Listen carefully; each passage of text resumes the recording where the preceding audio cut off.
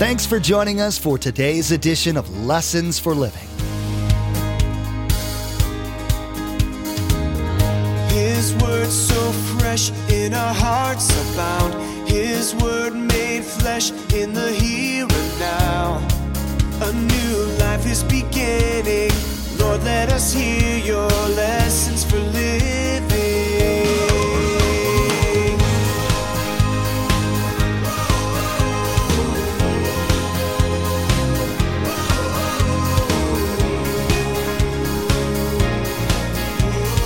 Lord, let us hear your lessons for living. So, if you're a maturing Christian, you're either getting ready to take a venture of faith, a step of faith to the unknown, or you're right in the middle of it now, and you might be in that area where we're on and saying, where in the world is God in this thing? Or you've just come out of it and go, whoo, I made it. Guess what? You're going to start another one shortly. That's what life is. It's one venture of faith after another. It's been said that there are only two kinds of people, those who are going through trials and those who are about to. In today's message, Pastor Mark reinforces this truth. He tells us that if you're a maturing Christian, you're either about to go through a trial or you're in the thick of one. Pastor Mark refers to these trials as adventures in faith. He says that this is what life is, one adventure of faith after another. Are you going through a trial in your life right now? Do you see it as an adventure of faith? God does know best. Don't rebel against what God is allowing into your life.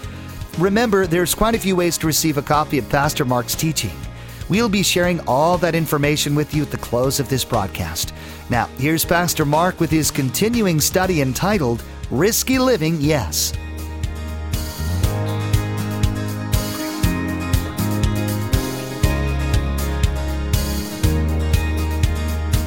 Let us hear your lessons for living. He, Jesus, was there alone. But the boat was already a considerable distance from the land, buffeted by the waves because the wind was against it. You see, the disciples went out. They've been used to this. They knew the Sea of Galilee, but all of a sudden this huge storm came up. They obeyed Jesus, and they're in the middle of a storm. Christians have this concept. I don't know where we got it really, but Christians have this concept that if they ever come into a difficult place in their life, if there's a storm or a trouble or something comes up in their life, it's for one reason. It's because they disobeyed God. Well, that is true some of the time. Some of the times we get in hot water, we get into a trial, we get into a corner, we get into a really tough spot because we have disobeyed God. And God sends us storms of correction. Jonah is a perfect example. But that is not the case here. Jesus said to his disciples, get in the boat and go to the other side. They obeyed God. They're in the perfect will of God. And yet, now what? They're in a storm. What kind of storm is it? Here's what you want to write. Some storms, ventures of faith, are in the will of God. And they're storms of maturity. You see, Jesus wanted to make sure that the disciples understood, you'll see this as we go through, that he was God and there was nothing too difficult for God. The only way to do that is to put them on a venture of faith that would test their resolve, their faith. It would determine what they believed and what kind of maturity was in their life. Look at verse 25. During the fourth watch of the night, Jesus went out to them walking on the lake. Now, the fourth hour of the night would have been 3 to 6 a.m. So get this picture. How long are the disciples rowing against this storm? Up to 9 hours. Now, notice, Jesus comes walking on the water. Now, I want you to go back to verse 24 for a second. Maybe 2 months ago, in the newspaper, a scientist here somewhere in the world, he determined how Jesus did this. You remember the story? This scientist figured, he went back 2,000 years and looked at the Doppler reports or whatever, and he determined that it was very cold in Israel, and actually the Sea of Galilee froze over. You remember I had a picture of Jesus on ice skates, you remember? And that's how we believe Jesus got there. People do anything to get away from a miracle. Notice, let's look at this verse. I want you to see it just so clearly, because this guy who wrote this was funky. Look at verse 24. But when the boat was already a considerable distance from land, it was buffeted by the waves. When's the last time you ice skated and the waves just kept buffeting over you on the water? Hello? Waves don't buffet from ice. Do you get it? This guy's an idiot. Nice idiot, but he's an idiot. Jesus didn't skate. Jesus walked on the water. Now, let's talk about this. We know that Jesus saw the disciples. It's up to 9 hours. They're afraid for their lives. You see, when we're in the middle of a storm, all of us, Satan begins to play with our minds. The battle is always in the mind. Now, what would the disciples been thinking in their mind? Well, we don't know, but I can guarantee you, because I've been there and you've been there. Here's what they're saying. Why did Jesus send us out to die? I thought he was God. He doesn't even know that there's a storm coming. And since there is a storm coming, he can see us from land. Why isn't he here to help me? Have you ever said things like that to God? Yes. You see, in the mind is where the battle was. I don't know, but maybe they didn't understand, but I'm sure they'd heard this verse in the Old Testament. Even though they didn't have the scrolls, they had been taught many, many things from the Old Testament. Interestingly enough, in the book of Isaiah 43:2, it says this. It's a promise from God. When you pass through the waters, I will be with you. And when you pass through the rivers, they will not sweep over you.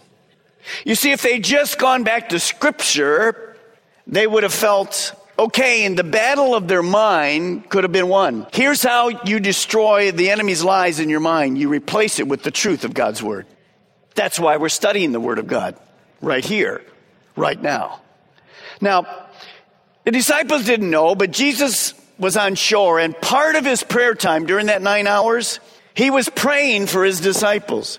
He could see what was happening in this venture of faith. You see, if you're a Christian today, you're in one of three areas in your life. You're either getting ready to start a venture of faith, you're either in the middle of a venture of faith, or you're just ending a venture of faith. That's it if you're a mature Christian. Now, if you're not a mature Christian, let me tell you where you are. I won't even have to say words. And let me just say to you, you're not living, you're existing. You might as well be put in somebody's tank where they can hand feed you. Because there's no joy, there's no fulfillment, there's no excitement, there's no risk in your life. And God did not design you that way. You say, well, that's my personality. It has nothing to do with personality. So, if you're a maturing Christian, you're either getting ready to take a venture of faith, a step of faith to the unknown, or you're right in the middle of it now, and you might be in that area where we're on and saying, where in the world is God in this thing? Or you've just come out of it and go, whoo, I made it. Guess what? You're going to start another one shortly. That's what life is. It's one venture of faith after another. Well, the disciples didn't know it, but on the side of that hill, Jesus was praying for them. They didn't see it, they didn't know it, but Jesus was praying for them. I want to encourage you today. Do you know that wherever you are in those three things, starting a venture, in the middle of a venture, a really tough place, or coming out of it, do you know this morning that Jesus is interceding for you?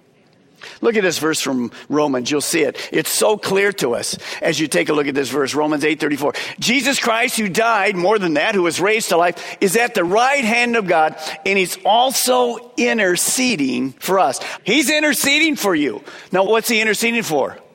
Make it through. Go for it. Take a step of faith. You're going to be okay. See, he's encouraging you. He's praying for you right now. He's at the right hand of the Father. That gives me great hope this morning because I need him interceding for me. Well, look at verse 26. As Jesus came walking on the water, it says when the disciples saw him walking on the lake, they were terrified. It's a ghost, they said. And they cried out circle the word, in fear. The disciples were not looking through eyes of faith. They weren't even expecting Jesus. They were looking through eyes of fear. They thought they were going to die. You see, fear is the opposite of faith. Fear destroys faith. And so while the disciples are in this venture, and this is where they're supposed to be growing, instead of looking for Jesus, and there he is, they think he's a ghost. Verse 27, but Jesus immediately said to them, take courage. It is I. Don't be afraid. Every one of us get fearful. You might be in an area this morning, you're right in the middle of a very difficult storm, and you're filled with fear. You know what Jesus says to you this morning? Well, it's right here. Take courage. Don't be afraid. Well, why should I take courage and why shouldn't I be afraid? Well, you see, the disciples, they were used to storms. They were used to handling them. They'd handle them all their life. But now they're in one and they can't get anywhere and they're fearful for their life. So their human wisdom doesn't work. Their experience doesn't work. And all of a sudden, they're helpless. That's exactly where Jesus wanted them. You see, the problem we have is we think we can handle whatever. We'll throw money at it. We'll throw people at it. We'll throw our energy at it. We'll throw our time at it. We'll show our friends. Got a friend? Got a problem? I got a friend. I know how to do this. We throw it at it. Well, if you get to those places where you think you don't need God, oh, he'll put you in a corner where you have nothing to throw at it. That's how we grow. You, as a Christian, can't say, I don't need God. You weren't designed to live without God. So the disciples are afraid. Jesus says, take courage. Don't be afraid. Here's the operative. I never really understood it until this week, although I've studied this passage many, many years. He says, it is I. What is it? What is I? In the original language, what does it is I mean? It means this. Literally, I am. Well, those of you that don't have a lot of church background, you say, well, I am. What does I am mean? Anywhere in the Old Testament, when you heard the words I am, it was God himself speaking. So what was Jesus saying? I'm not just Jesus. I'm God. And God is here right now. Now, does that make any difference? Well, who made the seas? God. So when they understood that word, this is a lesson. You'll see it in a little while. What Jesus is going to say to them, and you're going to hear it numbers of times between now and then. And I'll just give you a little snippet of what you're going to hear. Jesus is saying, I'm God, and you're not. He's God, and we're not. Well, in Exodus, see, when he said, I am, the disciples absolutely knew what he was talking about. Exodus 3:14, God said to Moses, I am who I am. This is who you should say to the Israelites. I am has sent me to you. I am God.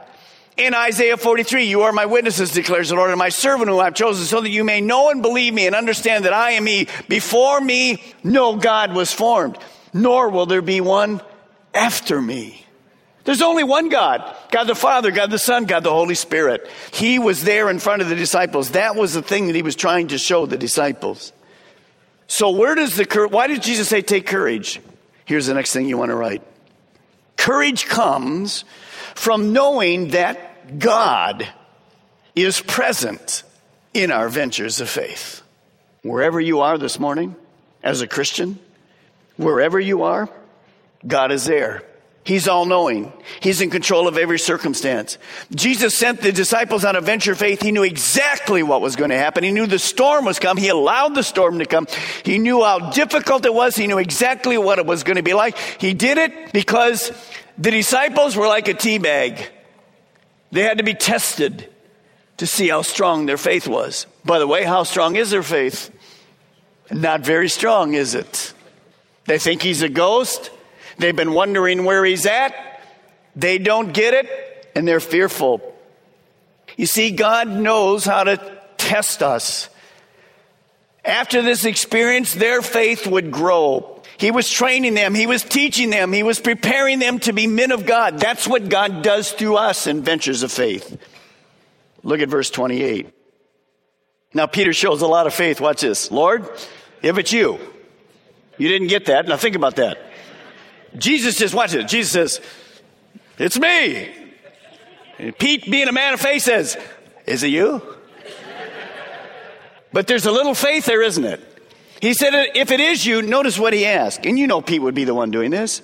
Tell me to come to you on the water. Now, if you're Jesus, and you just say, it is I, and Pete says, is it you? What would you say? Would you say, come? I'd go, what's the deal, Pete? Where's your faith? But notice what Jesus says. He says, come. Peter got down out of the boat, and he put on his ice skates, and he skated to Jesus. No. Pete got down out of the boat, and he walked on water, and he came toward Jesus. Verse 30. But when he saw the wind, he was afraid. And beginning to sink, he cried out, Lord, save me. You see, as long as Pete kept his eyes on Jesus, it was okay.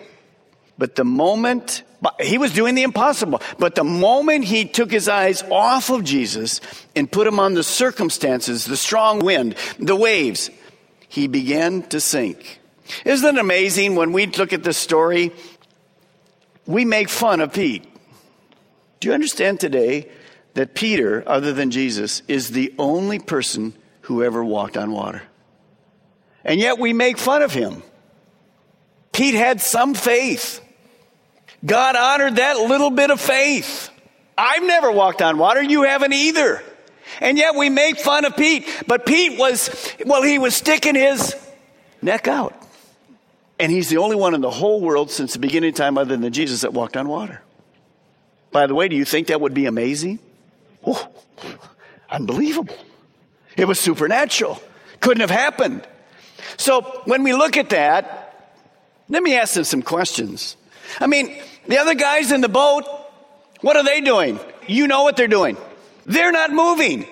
And the only one that had his faith really tested was Peter. Let me ask you some questions today.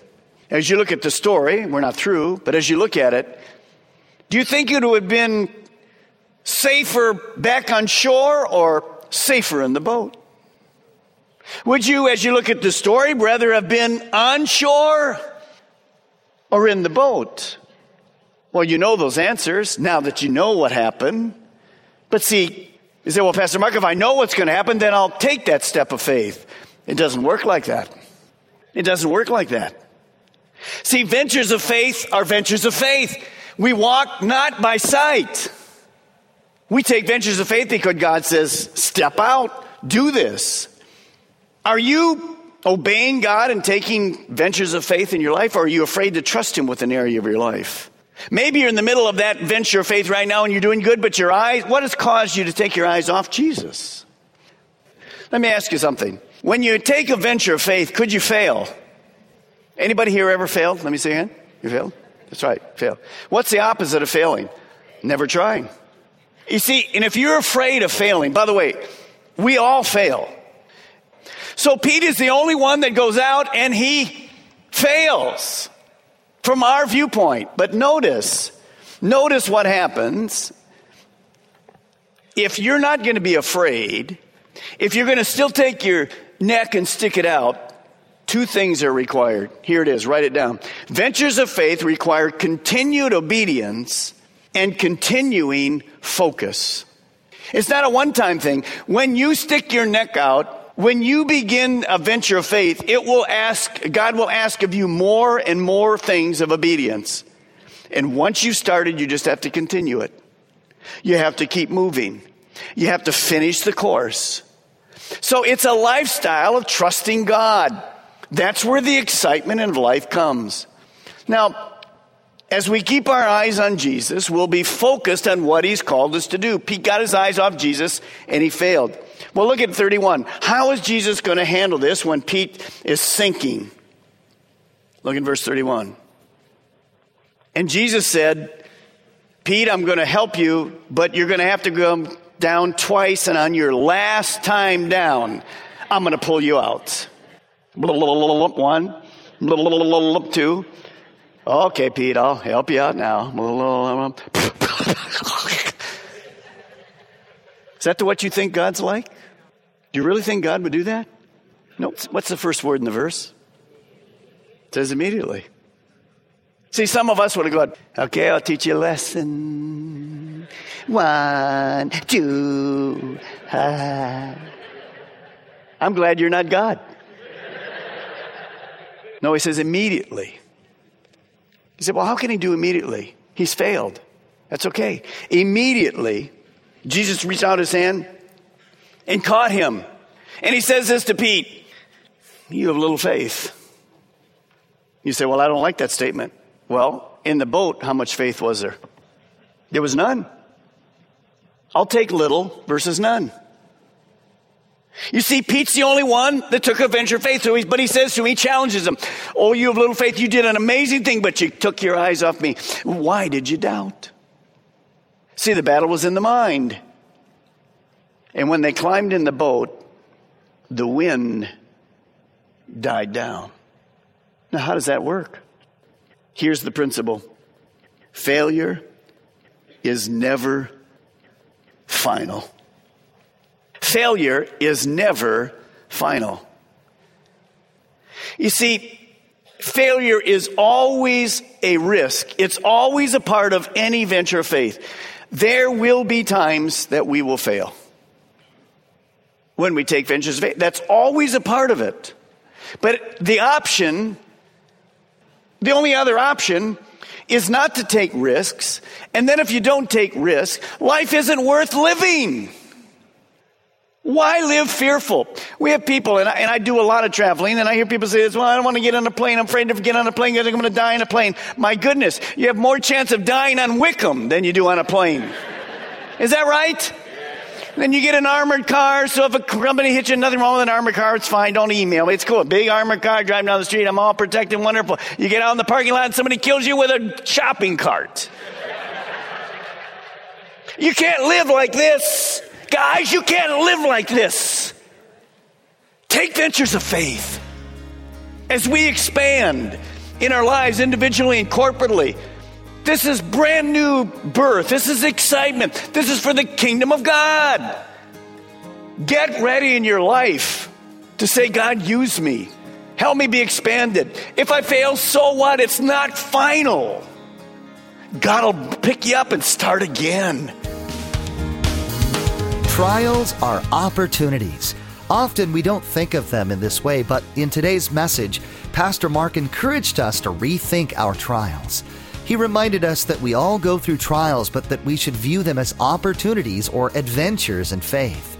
Trials will teach us to trust in God, to lean upon Him, and will increase our faith in what He can do in our lives. Are you trusting God? Are you on an adventure of faith? Social media is a huge blessing that most of us use every day. We want to encourage you to become our Facebook friend and follow our Twitter feed. At the Facebook page and Twitter feed, we post information about upcoming events, discipleship articles, and encouraging quotes that will inspire you in your walk with Jesus. Log on to lessonsforlivingradio.com and follow the links to the Calvary Chapel Melbourne Facebook page and Twitter feed, or simply search for Calvary CCM on Facebook or Twitter. We even have a specific Facebook page for the Viera campus. Simply search for Calvary CCM and you'll see the Viera campus Facebook page in the search results. Again, to like our Facebook page and subscribe to our Twitter feed, log on to lessonsforlivingradio.com. Again, our web address is lessonsforlivingradio.com. What is happening to Christianity in our country? Churches all across America are leaving the Word of God in favor of cute stories and inspirational messages designed to stir the emotions but will never change the heart. In the next edition of Lessons for Living, Pastor Mark will challenge American churches to return to the Word of God. Only God's Word can bring about real change and transformation in people. Why would we trust in anything else? Well, that's all the time we have for today's broadcast. From all of the production team here at Lessons for Living, we want to say thank you for tuning in, and may God bless you. And together, let's do life right. Our eyes have seen and our ears have heard His word made flesh in a hurting world. A new hope He is giving. Lord, let us hear your lessons for living.